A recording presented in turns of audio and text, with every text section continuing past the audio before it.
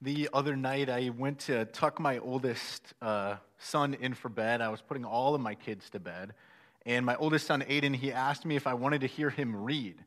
And we got him a real grown-up Bible probably about 6 months ago when he turned 7. And he's really started reading well recently. And we've been just thrilled to find that he gets a lot of pleasure out of actually reading his grown-up Bible. And he'd started in Luke chapter 1, and at this point he had made it all the way to Luke chapter 6. And so I told him, man, I would love to hear you read from the Bible for a couple of minutes. And so he read to me the following from Luke chapter 6 while he was sitting in his bed. Jesus says, "But I say to you who hear, love your enemies.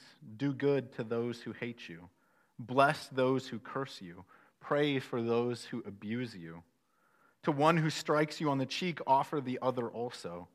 And from one who takes away your cloak, do not withhold your tunic either. Give to everyone who begs from you. And from one who takes away your goods, do not demand them back. And as you wish that others would do to you, do so to them."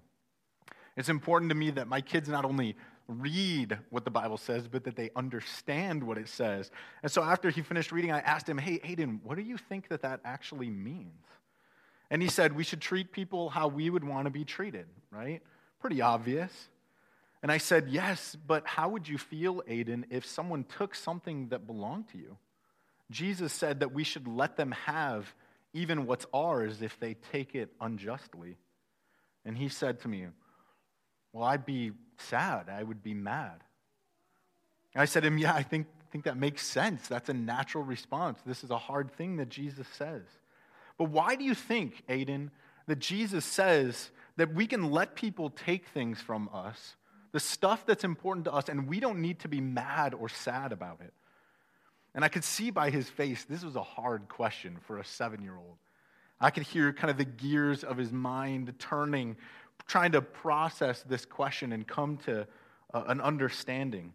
And just when I thought that he probably wasn't going to get an answer, I was probably going to have to jump in and help him, he said the most profound thing that I've heard a 7-year-old say.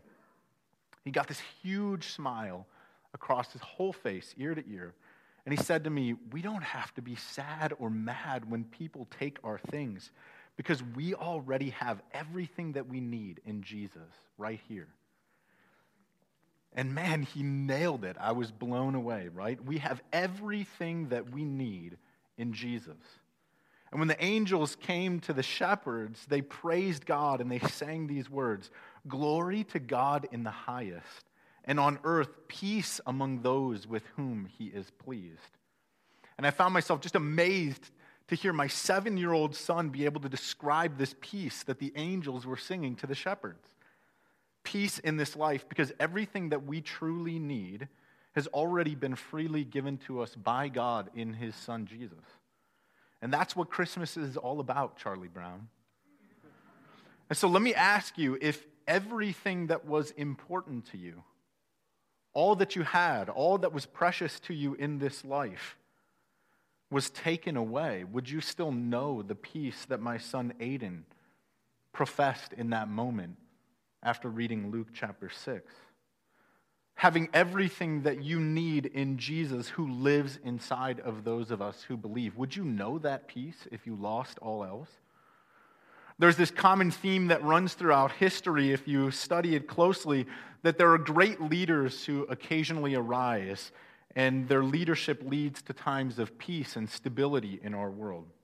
Leaders who rule with justice. They uphold the law rightly. They give confidence and assurance to those people who follow them. They establish these seasons of history where people flourish and people live without fear of the consequences of the difficulties of life.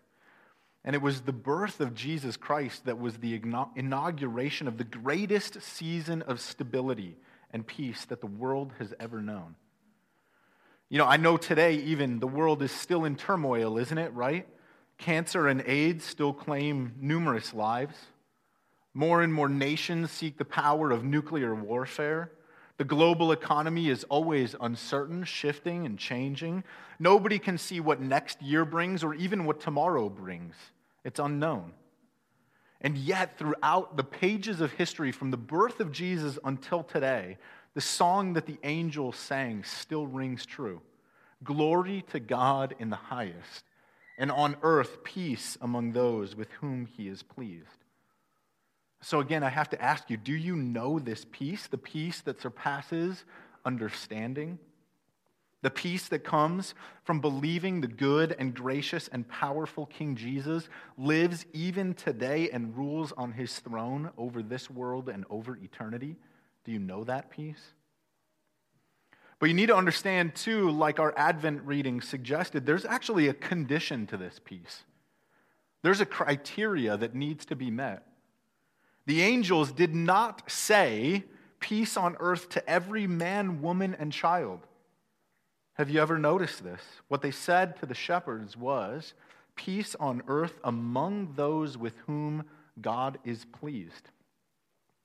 And so, is God so pleased with you that his peace rests on you? Do you know this for sure? How do you know whether he is pleased or not?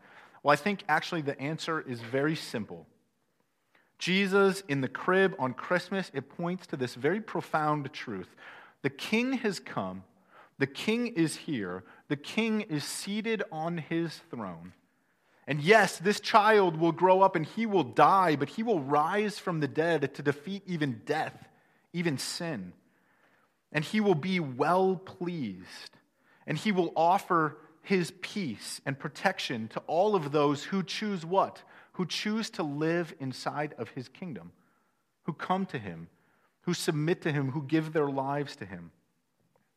And many will live as enemies of God, enemies of the cross of Christ, enemies of this one true King that we celebrate on Christmas. But to those of us who acknowledge that Jesus is Lord, then with us, God is well pleased. And it is for us that Christ has come to bring peace, not merely just peace on earth, but peace between heaven and earth, peace with God, the most important peace. And so I have to let you know this evening, Christmas is about so much more than presents. I hope you understand. It's about more than light and good feelings. It's about more than family and friends. It's about more than happy holidays and time off of work. Christmas is the celebration that Jesus is Lord.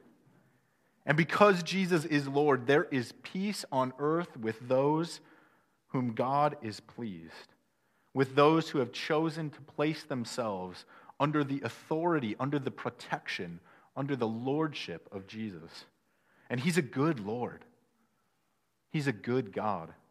He's powerful and gracious. He's loving and patient.